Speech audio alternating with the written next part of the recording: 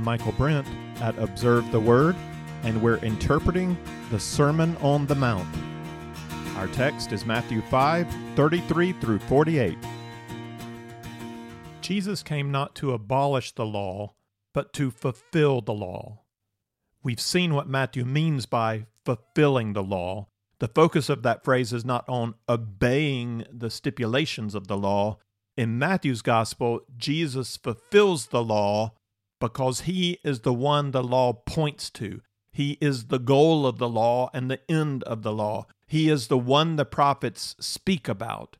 He fulfills the law because he is the Davidic Messiah. He is the promised seed to Abraham. He is the prophet like Moses. He is Emmanuel, God with us. He is Jesus, Yahweh saves. As the Davidic king and prophet like Moses, Jesus' fulfillment of the old covenant brings that covenant to an end. Jesus has now come up on this mountain to declare a new covenant that governs the relationship between the Davidic king and the citizens of his kingdom. It is a heavenly kingdom. In this new covenant, Jesus declares a new law, a new set of commandments for his kingdom people to follow. The commandments of the new covenant are in continuity with the commandments of the old covenant. Still, these are not civil commandments intended to provide civil order for a geopolitical nation like Israel. Jesus is doing something different. He is not at this time inaugurating that kind of kingdom on earth. This is a spiritual kingdom, not a physical kingdom. For this kingdom, Jesus communicates a higher standard of moral expectation that goes well beyond civil or ritual law. This is what it really looks like to be righteous. This is what Jesus expects when he calls his followers to be salt and light in the world. These commandments go deeper into the heart and further out than the written requirements of civil law. The standard Jesus sets is incredibly high. These commandments are not meant to comprehensively address all areas of moral life. These commandments are representative, focusing especially on the relationships among people in a human society. What does it look like for citizens of a heavenly kingdom to be salt and light among fellow citizens of the earthly kingdom? Jesus gives us only 6 commandments. He uses a similar pattern for all 6. First, he introduces an existing commandment with this formula: "You've heard that it was said, do not murder."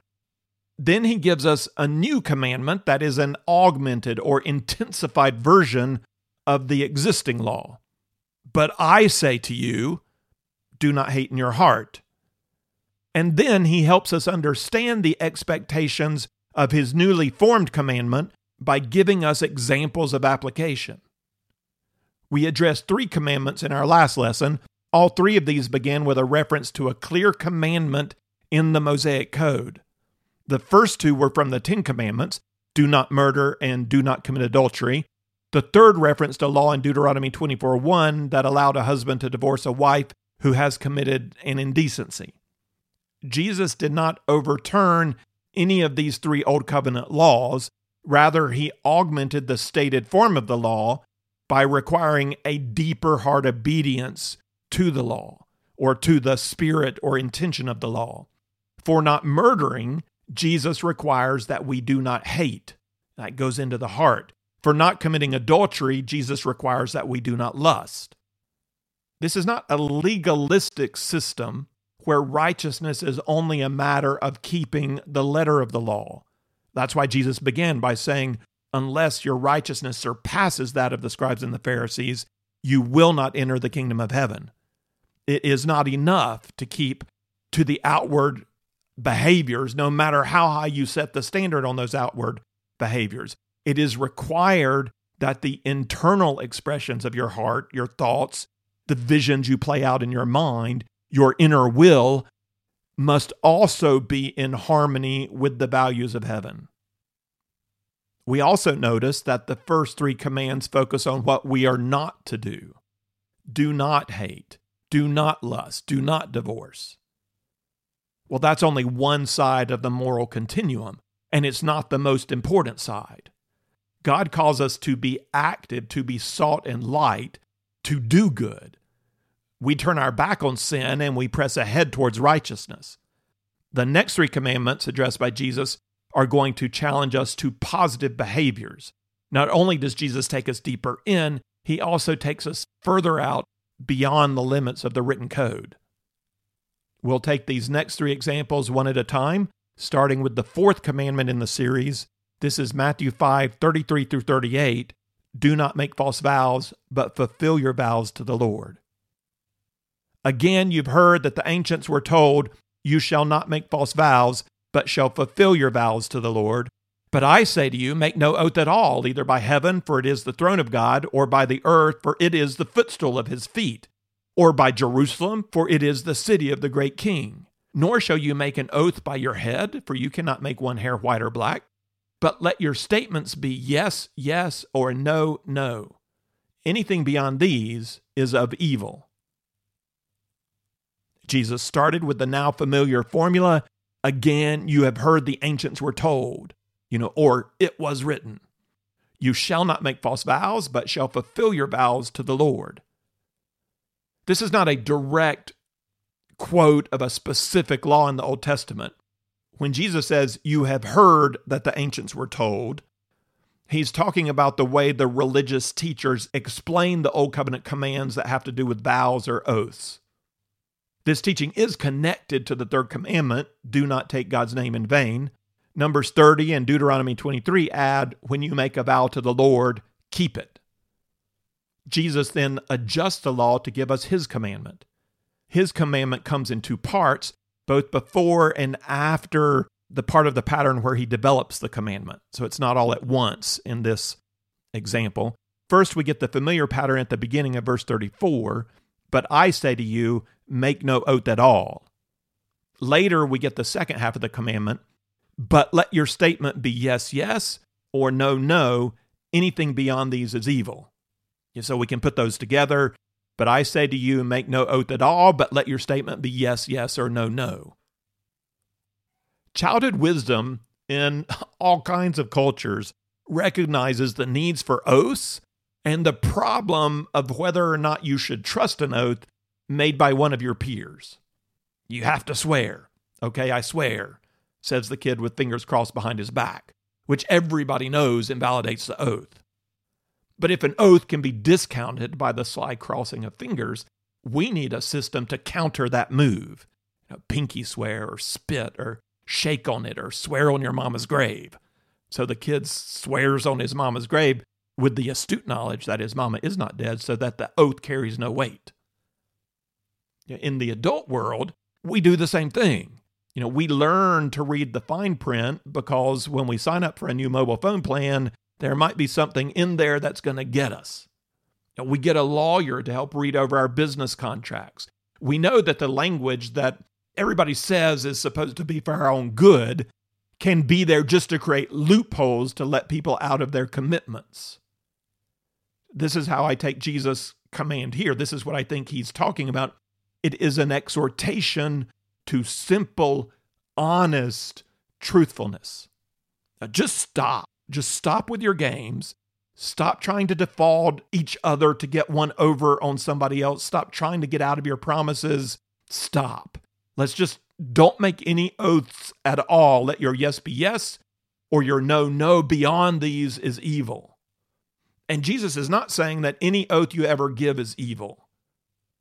He's saying the giving of an oath with the intention to get around it or get out of it or to have fine print, that's what's evil. This command is also not about taking oaths required to work for the government or to testify in a court. Oaths are not evil in themselves. This command is about the use of the oath as a way to guarantee your own commitment to do what you said you would do. And you don't need an oath for that. Just do what you said you would do. Whether you have to take an oath or not, the issue here is truthfulness. Your heart intention should be to state yourself clearly and keep to what you say, period. And Jesus develops his command in verses 34 to 36 using the language of first century Jewish oaths. But I say to you, make no oath at all, either by heaven, for it's the throne of God, or by the earth, for it is the footstool of his feet, or by Jerusalem, for it is the city of the great king. Nor shall you make an oath by your head, for you cannot make one hair white or black. It's important to pick up on the problem Jesus is confronting. The Old Covenant required oaths. That's why we know oaths can't be automatically evil. And Paul will later swear by God's name, and he'll call God as a witness. So we're going to miss something if we simply conclude that making any oath is evil. That's not the primary point. It helps to understand the context Jesus is speaking to. Jewish religious leaders like the scribes and Pharisees had developed an elaborate system of oaths. Jesus is addressing how this intricate Jewish legal system was then being used or manipulated. Much of this law was communicated orally, but that law was later written down in a collection known as the Mishnah, and it gives us some insight into what was going on. A whole section of the Mishnah is dedicated to oath giving. It explains when an oath could be considered as binding and when an oath might not be binding. D.A. Carson gives this example from the Mishnah. One rabbi says that if you swear by Jerusalem, you are not bound by your vow. But if you swear toward Jerusalem, then you are bound by your vow. So it's just the preposition. And that's the fine print that's letting me get out. It's whether I say by Jerusalem or toward Jerusalem. Carson comments, the swearing of oaths thus degenerates into terrible rules, which let you know when you can get away with lying and deception and when you can't. These oaths no longer foster truthfulness, but weaken the cause of truth and promote deceit. Being skilled in oath-taking becomes a way to lie.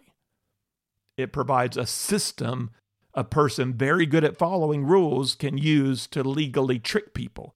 It becomes a game, a serious game by which a deceitful person could maintain the label, the veneer of righteousness while practicing dishonesty and harming his fellow citizens. Jesus challenges this twisting of language. To swear by anything is in reality to swear by God, if you are one of his citizens. If you swear by heaven, you swear by God.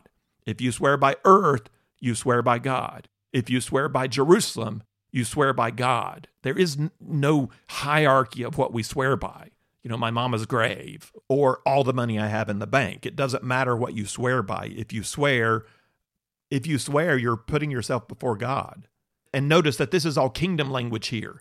Throne, footstool, king. You belong to a kingdom. God is the king of that kingdom. God is the king of all the parts of that kingdom. If you are a citizen of that kingdom, it is on you to be sincere and honest. You don't get to take the rules of your society and say, well, that's what the law says. So no, if your intention was to manipulate, it doesn't matter to God that you did it legally. If you're deceitful legally before God, you're deceitful. And what really control do you have over anything? If you swear by your own head, you swear by God because God is in control of your head, not you. Any promise you make is an oath before God as your witness, and you don't have to say out loud, God is my witness, because that should be understood if you are a citizen of heaven. Every time you make a promise, that's the unspoken truth you live by. Before God, I will do everything in my power to do what I said I will do. My yes means yes. My no means no. Jesus declared earlier in the Beatitudes, blessed are the pure in heart, for they will see God. Is your goal to be pure in heart? Salt and light is not only about avoiding the sin of deceit. Salt and light is about positive action, keeping promises, doing what you say you will do, being a sincere and honest person. Let's move on to the fifth commandment. Matthew 5:38-41, an eye for an eye and a tooth for a tooth. You've heard that it was said, an eye for an eye and a tooth for a tooth. But I say to you, do not resist an evil person, but whoever slaps you on your right cheek, turn the other to him also. If anyone wants to sue you and take your shirt, let him have your coat also. Whoever forces you to go 1 mile, go with him 2. Give to him who asks of you, and do not turn away from him who wants to borrow from you. The formula starts, you've heard that it was said, an eye for an eye and a tooth for a tooth. And that's directly out of the Mosaic Law. It's quoted in Exodus, it's quoted in Leviticus, it's quoted in Deuteronomy. It's standard. And we need to understand what it means. So, for example, what's the punishment in Old Testament law if I smash you in the head with a rock? I don't kill you, but I've gotten you pretty good. What should be done to me? I hit you with a rock, or I take a stick and poke out your eye. What punishment does the Old Testament law give for this personal injury I've caused to you? Any guesses? No, it's not that I should be smashed in the head with a rock. There is no record in Old Testament law of an eye being poked out for poking out an eye, or a tooth being knocked out for knocking out a tooth. If somebody throws acid in your face, you do not then throw acid in their face. On the contrary, the personal injury law described in Exodus 21:18-19 requires that if I hit you in the head with a rock and you don't die, I will be required to pay for your time off work, the money you lost, and to pay to provide care for you until you're better. That's the punishment. And so as we study through the details of Mosaic law, we see that an eye for an eye and a tooth for a tooth is an idiom. It's not to be taken literally. It's an idiom that communicates a principle of justice. Contrast will help understand this. Here's an example from the even older Code of Hammurabi, paragraph 209. If a freeborn man strikes a freeborn woman and thereby causes her to miscarry her fetus, he will weigh and deliver 10 shekels of silver for her fetus.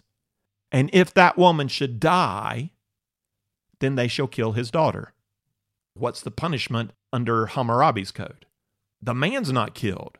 The man who killed the woman's not killed. His daughter is executed.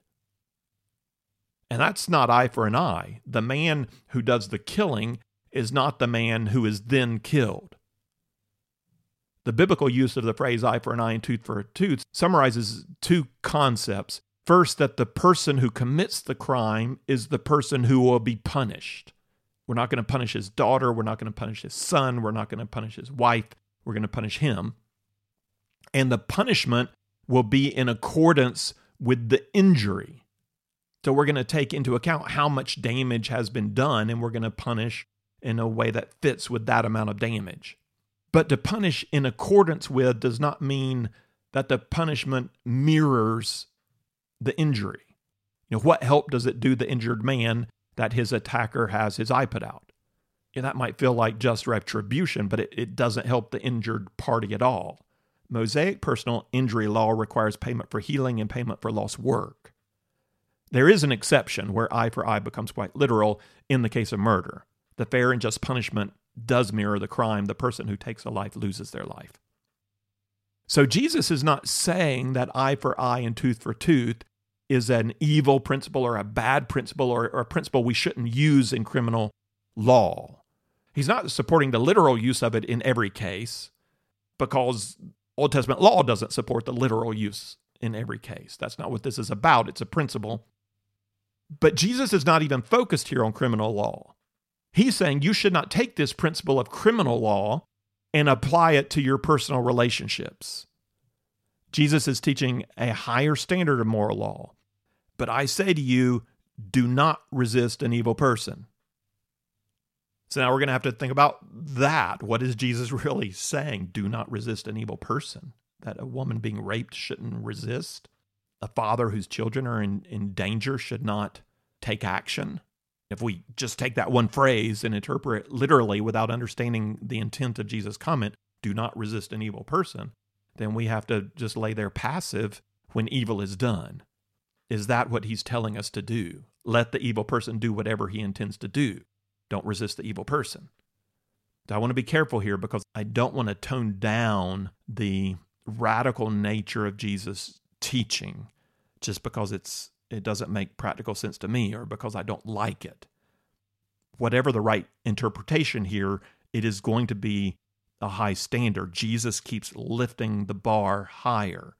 It's not going to be easy. It is going to require us to give up some sense of our personal rights. It's going to take away my right for vengeance. It's going to cause sacrifice on my part. Civil law has the authority to require restitution and to exact punishment. I don't have that right. But is Jesus really telling us not to use self-defense to protect the people we love? To not step in and protect someone who's being harmed? No, that's not what Jesus is saying, and we don't have to guess at what he's saying.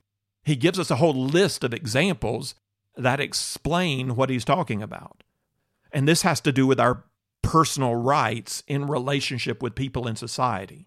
And he's calling us to go deeper in and further out beyond what we might claim as our personal rights, even the personal rights given to us by law. We don't necessarily cling to all of that. So this is not about the government using force or the police using force. It's not about criminal action and military action. We're not establishing a law for a geopolitical state. And my contention is that it's also not about violent action being done to you, to a loved one, to a victim in society. You can step in and you would not be violating this law. Jesus is saying you don't respond every time an evil person does something to you. And these are the cases that he's talking about. So let's consider the examples. What does Jesus expect from us when he says, do not resist the evil one? Jesus develops his point for us with 4 different examples in 39 to 42. But whoever slaps you on your right cheek, turn the other to him also. If anyone wants to sue you and take your shirt, let him have your coat also. Whoever forces you to go 1 mile, go with him 2. Give to him who asks of you, and do not turn away from him who wants to borrow from you. Let's consider each of these 4 examples. So first, whoever slaps you on your right cheek, turn the other to him also. So notice what this is not. This is not someone on top of you pummeling you in the face. A blow or a slap to the right cheek implies something else. And though a slap is a physically abusive action, it's not the same thing as a punch in the nose. A slap is intended to shame the person who is hit and to elicit a response from that person. The very specific emphasis on right cheek seems to support this idea that the slap is intended for shame. An individual in the first century context, it would be assumed that he's slapping with his right hand. To hit a person's right cheek with your right hand requires a backhanded slap. That's how you hit the right cheek. The person so slapped either takes it as an invitation to fight or backs down in shame. So this is not a beatdown. This is a question of honor and shame. Jesus is telling us to resist the impulse to defend our own honor. Reject the attempt at shame.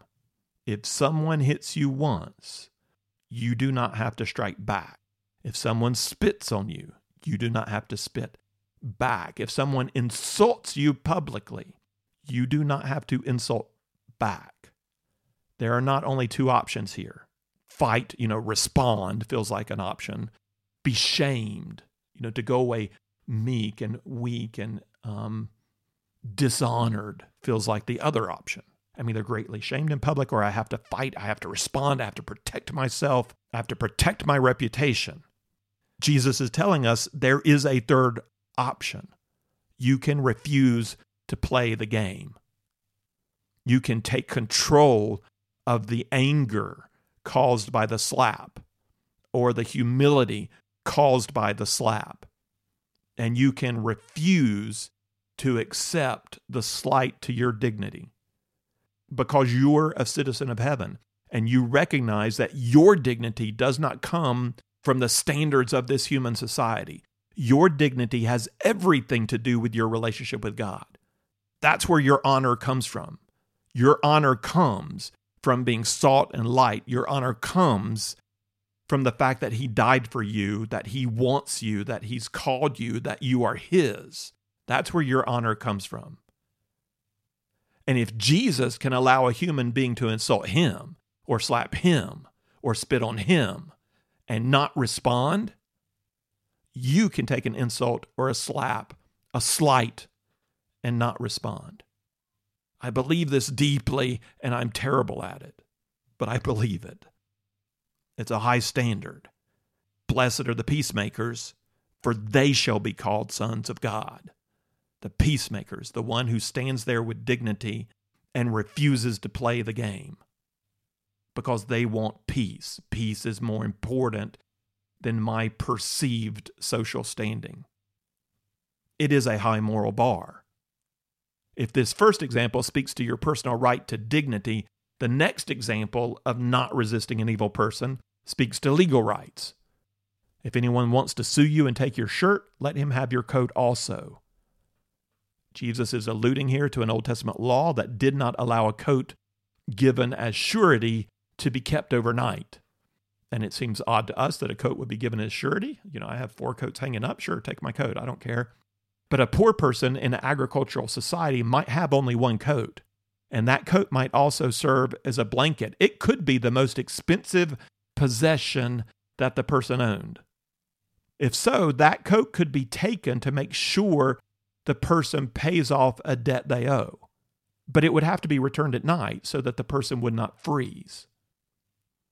Jesus seems to be saying that the goal of peace requires us to give up certain legal rights. It is my right to get my coat back. I don't have to give you my coat. But I might have a higher goal, a higher value. Peacemaking might be more important to me. Having integrity in this process might be more important to me. Being salt and light is more important to me than the letter of the law. We don't demand the letter of the law because we're striving for a different kind of righteousness. It doesn't mean that we give in to any frivolous suit brought against us, but it does mean that getting what we deserve is also not our top goal. We are willing at times to seem to be taken advantage of in order to be salt and light in our community. Our personal dignity, at least in the way society perceives it, is not our highest value. Our technical legal rights given to us in our society is not our highest value. Our right to be free from oppression is not even our highest value. That's the third example. Whoever forces you to go 1 mile, go with him 2. This example refers to the Roman law that allowed a Roman soldier to conscript a person to carry his military equipment for up to 1 Roman mile. It is legal, but it is an unfair imposition required of a conquered people. Jesus says, rather than resist this legal injustice imposed by the Romans, be willing to serve even when you shouldn't have to, and even to go beyond what's required. Be salt and light to that soldier, even if the law itself is unjust. The final example addresses our right to our own material possessions. Give to him who asks, and do not turn away from him who wants to borrow from you. In each of the other cases, someone is demanding of us something they really don't have any right to ask. It's wrong, it's unjust. In this case, it's more of a request than a demand. And in this case, the person doesn't seem to be acting with evil intent. But money's a tricky thing, and we still may feel like this is an imposition, that what right do you have to ask me for my money? So I feel shamed if I don't give, and I feel taken advantage of if I do give. I don't believe Jesus is telling us here to give everyone who asks as much as they ask. There are plenty of people who take advantage of the generous. We're to give with discernment. There's more to this idea. Jesus is addressing the sense that we have of our right to our possessions and to question what is going on in my heart when somebody wants to borrow from me. How do I see them? And how do I see myself? Having assessed the situation, assessing my heart, I might give more than what they ask. I might give less. We might give to those who ask. We might give to those who don't ask. But just as we do not cling to our right for honor, we do not cling to our right for legal protection or cling to our right for freedom from oppression, we don't cling to the right of our own material goods. In the end, they're not really ours. They're ours in a sense that we're responsible for our material possessions. We're responsible for our wealth. We are stewards, But everything we have is given to us by God, and we are stewards of all of that for God. Stewards of the possessions He's given us, stewards of our honor, stewards of our freedom, stewards of our legal advantages. God is king, we are stewards. He sets the agenda based on the values of His kingdom. Being salt and light means that we will not always hold on to our sense of what we deserve, even when other people are acting out of evil motives. D.A. Carson sums up this command as a call to personal sacrifice. In the kingdom of heaven, personal sacrifice displaces personal retaliation. And this is not only the commandment of Jesus, this is going to be the example of Jesus. The way of mercy, blessed are the merciful. The way of the peacemaker, blessed are the peacemakers, is the way of the cross. This is the example of our King. He set aside personal retaliation for the wrongs done to Him and took upon Himself the way of the cross. The self-sacrificial way of the cross is the kingdom of heaven's standard for righteousness. It is a high bar, and it's raised even higher when Jesus gives us His sixth commandment, the final commandment in the series, Matthew 5:43-48. You have heard that it was said, you shall love your neighbor and hate your enemy. But I say to you, love your enemies and pray for those who persecute you, so that you may be sons of your Father who is in heaven, for He causes His sun to rise on the evil and the good, and sends rain on the righteous and the unrighteous. For if you love those who love you, what reward do you have? Do not even the tax collectors do the same? If you greet only your brothers, what more are you doing than others? Do not even the Gentiles do the same? Therefore you are to be perfect as your heavenly Father is perfect. You've heard that it was said, you shall love your enemy and hate your neighbor. This is not a quote from the Old Testament. I mean, the second part's not. The first part is. It may be a formulation out of the Old Testament narrative. You know, Israel is commanded as a nation to go to war with the inhabitants of Canaan and drive them out. Israel is commanded to remain separate as a people in order to maintain their faith in Yahweh as the one true God and to maintain the moral vision He has given them in the law of Moses. This part of the story of Israel is not easy to digest, and it might lead someone to the simplification, love your neighbor, hate your enemy. It is how some in Jesus' day interpreted the law. There's a Dead Sea Scroll that quotes an extra biblical text from the Qumran community of Jews that states directly, love the brothers, hate the outsider. But the Mosaic Law never commands us to hate our enemy, especially not in the context of personal relationships. The same chapter of Leviticus that requires us to love our neighbor also makes this requirement in 1934. The stranger who resides with you shall be to you as a native among you. You shall love him as yourself, for you were aliens in the land of Egypt. I am the Lord your God. And even though the emphasis in the Old Covenant is on holiness through separation, which can feel like rejection, Jesus is defining the moral vision for the New Covenant. And He in another place tells the story of the Good Samaritan with the specific intent of broadening the concept of neighbor and narrowing the concept of enemy. In that familiar story, the Samaritan, traditionally despised by faithful Jews, is the good neighbor who goes out of his way to help a Jew, beaten, robbed, and left for dead. Jesus turns His listeners' expectations upside down. The moral of the story is that just as this Samaritan treats the Jew as a neighbor in need, so Jews should treat all people in need as their neighbors. But we might say this story simply redefines enemy and neighbor. The Samaritan is not your real enemy. That's what we're supposed to get. He's your neighbor. Love your neighbor.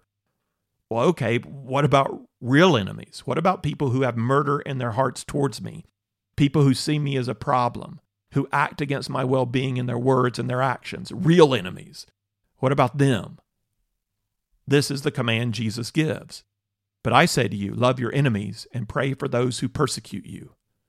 Jesus is not leaving us an out with whom we can love and not love. I remember a pastor I liked describing a counseling session he had with a woman married to a quarrelsome, difficult man. He told the woman, I know he's a hard man, but the Bible calls you to love your husband. She responded, I know, but he's not really a husband to me, is he? We live in the same house like a butler and a maid. I can't love him as my husband. Okay, the pastor responded. The Bible tells us to love our neighbors. You live in the same house. Can you love him as your neighbor? No, pastor. There is nothing neighborly about the man. I can't love him as my neighbor. Well, Jesus also told you to love your enemies. The woman paused, looked the pastor in the eye, and said, that I can do. I can love him as my enemy. Jesus does not leave us an out. Love your neighbor, love the foreigner, love your enemy. And by enemy, he means those who are actively involved in persecuting you. Jesus goes on to develop this command in verse 45. Love your enemies and pray for those who persecute you, so that you may be sons of your Father who is in heaven. For he causes his sun to rise on the evil and the good, and he sends rain on the righteous and the unrighteous. God does not hold back goodness from those who hate him, ignore him, make jokes about him, redefine him. God gives general gifts of goodness to all people. All people can enjoy the wonder of creation, the fruit of the soil, the gifts of laughter, the cool breeze and brilliant sunset. God gives life and free choices to all kinds of people, not just to those who love him. So in the same way, this loving our enemy apparently doesn't limit to how we think about them or how we pray for them. We are to give them good gifts, at least a general kind of goodness, the goodness of respect, of kindness, of assistance, of help, not just to the people who work for our good, but to the people who might be actively working against our good. Jesus developed the command further in verses 46 and 47. For if you love those who love you, what reward do you have? Do not even the tax collectors do the same? If you greet only your brothers, what more are you doing than others? Do not even the Gentiles do the same? You see what he's saying here. If you're a good, decent person in society, acting on the better part of human nature, you're not really salt and light, are you? There are a lot of good non-believers who do good things. That's not going to show transformation in your life. That's not going to cause people to glorify God. Something about the image of God in all of us moves us to respond with love sometimes. But this love is connected to self-interest. We love those who love us. We're friendly to those who are friendly to us, or to whom we feel we have special obligation, to members of our family or our tribe or our special group. That's not that special. It's nice, but it's a built-in human response. Not with everybody. It's kind of more or less dependence on the particular human. Jesus is going to die on the cross for people who hate him, who lie about him, who spit on him, who kill him. Jesus died for every skeptic who has ever made fun of him, joked about him, doubted him, criticized him, ignored him, discounted him. Jesus is going to give his own life to pay the price of forgiveness for people who will never love him and who will never receive his gift. And he's telling us to do the same. In his first commandment, Jesus started at the far end of the murder continuum. Do not take life. And he walked us along that continuum. Do not take life with your actions. Do not take life with your words. Do not take life in your heart. But Christianity is not all about not doing. That commandment just got us halfway there. In this last commandment, he's telling us, turn your backs on the corruption of sin, on the urge to hate, to take life. And now he's pointing us to the extreme in the positive direction. In your heart, with your words, with your actions, give life, even give life to your enemy. I wonder what that looks like in our modern political climate. What do you think it looks like to turn the other cheek? To not demand your right, to love your enemy. Not just to not say bad things about your enemy. It's not only just resisting all the stuff you want to say.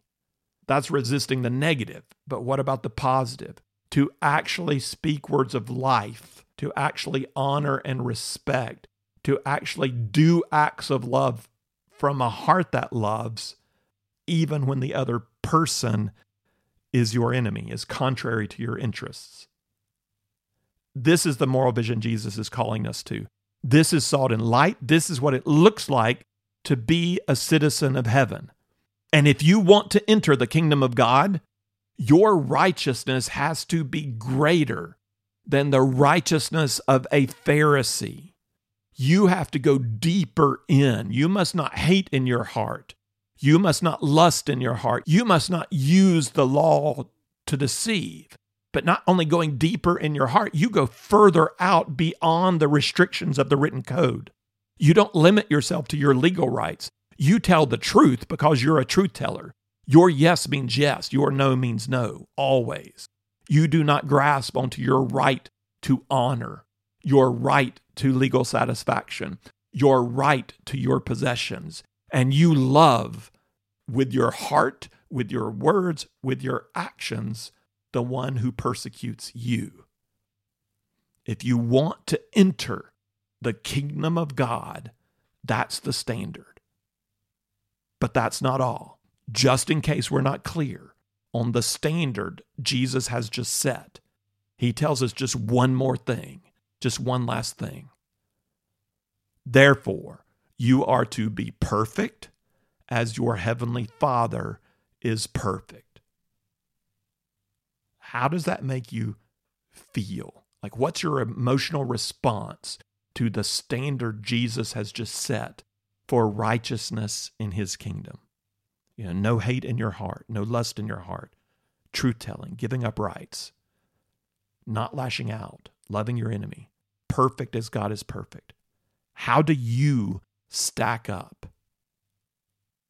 Are you worthy of the kingdom? Do you get in? Can you jump over that bar?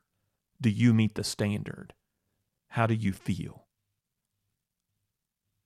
Well, I hope you feel poor in spirit. Now, I hope you feel bad when you recognize this standard.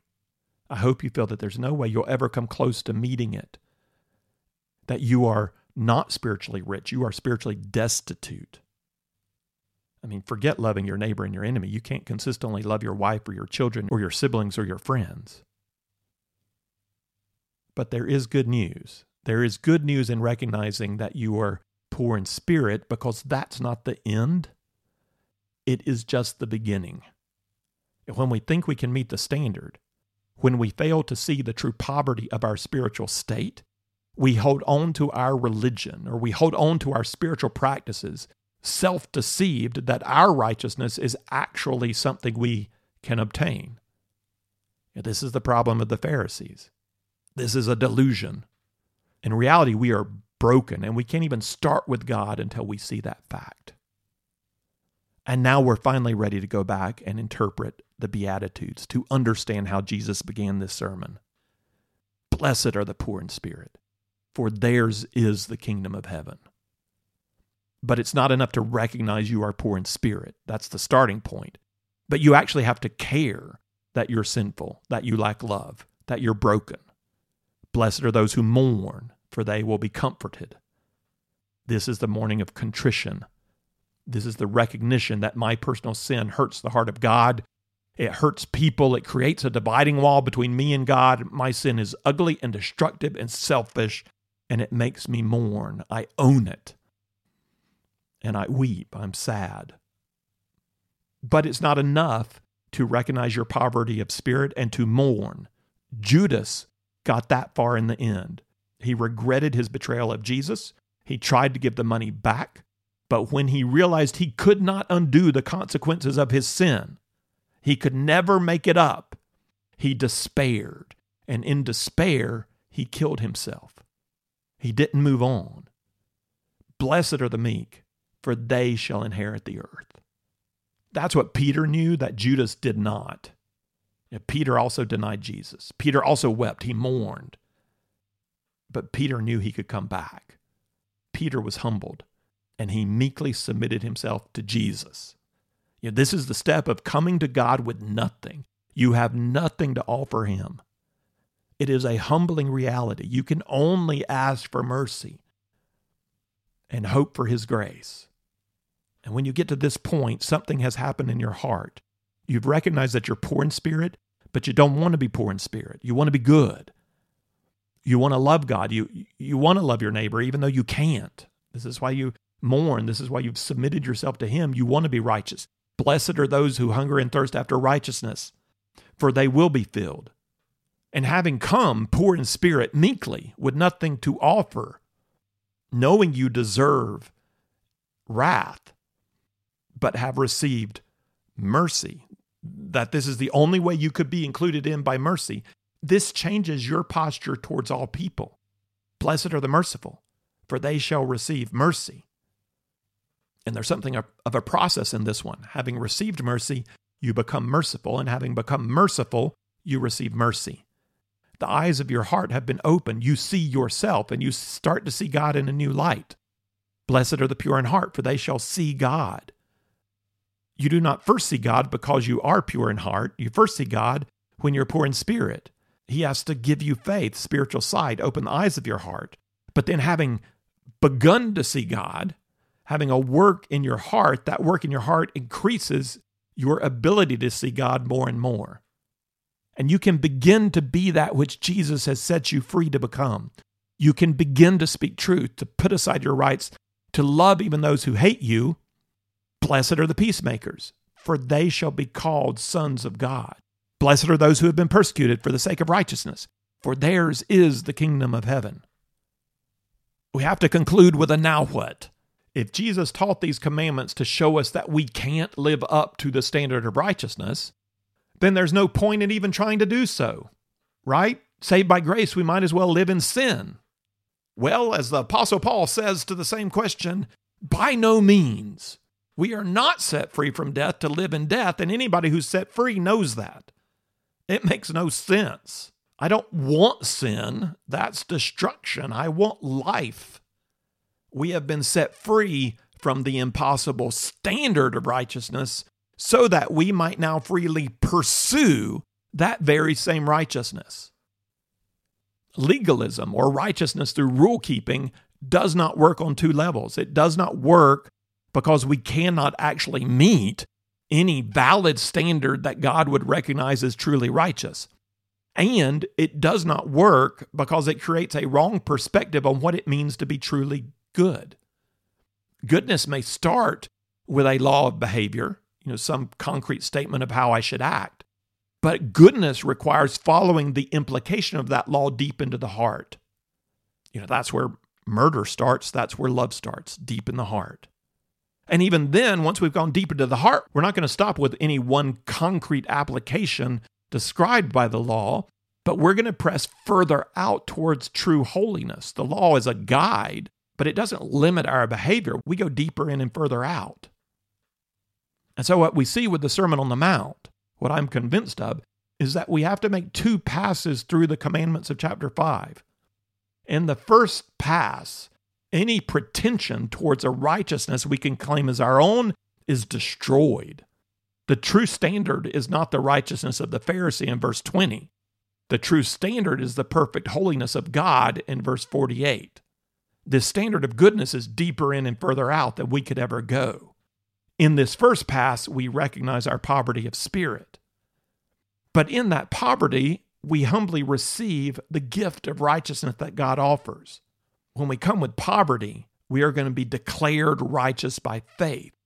We are going to be set free from condemnation so that we are then able to make a second pass through these commandments, and we see them in a different light. This is not now a standard we have to live up to. This is a vision we can pursue. We have a new relationship towards righteousness. It's not a standard to live up to, it's a vision to pursue. And we press ahead to become that which Jesus Christ has already declared us to be.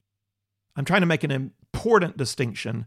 This is how I understand the difference between living up to a standard of righteousness versus pursuing a vision of righteousness. My dad was a high school track coach for 30 plus years. He grew up outside of Boston, but came down south to run track for the University of North Carolina. His race was the 800 meters. Well, though back in his day, it was the 880 yards. He came in first in the 880 at the ACC Conference Championship in 1962. Decades later, one of the best runners he coached also attended the University of North Carolina. He got hold of one of Dad's old track photos, in his Carolina uniform, and he made it into a poster and he hung it on his wall, which of course his roommate thought was really odd. You can imagine that normal guys put posters of girls on their wall or movie posters on their wall, or maybe an athlete like LeBron or Jordan or Messi or Modric or, somebody famous, but you don't have a poster of an unknown Carolina runner from the 60s on your wall. I think one of the reasons he had Dad's poster on the wall was to motivate himself to win the ACC tournament, just like Coach Brent had done. Another reason I think he had the poster on the wall was to remind himself of what kind of man he wanted to be. Because my dad really did model what a good man looks like. He really did. He really is one of the best men I have ever known. And that poster on the wall became this kid's vision of what he wanted to strive towards. A vision of what he wanted to be like, what he wanted to accomplish. And so if you put a picture of Messi on your wall or Jordan on your wall, you don't hate yourself every day because you're not as good as they are, because you haven't met that standard. You know you're far from being as good as they are. They are not there as a standard of judgment. They are there as a vision of what can be. And day by day, you're working towards that vision. You fall down, you get back up, and you keep going. You're not under condemnation. As believers, we don't have Messi or Jordan on the wall, right? We have Jesus on the wall. We fix our eyes on Jesus. He is our vision of what life can be like, of what it means to be a true man of God, a true woman of God. He does set an impossibly high standard. Of course he does. But he has set us free from having to achieve that standard. He is not the standard we have to live up to be accepted. We're already accepted. He is the vision we pursue. If you would like the text of this lesson with some reflection questions, or if you'd like the overview chart or other resources that go with our study on the Sermon on the Mount, then check out our resource page at observetheword.com. You can also find there our previous series on the Pentateuch, Isaiah, John, Acts, and Romans.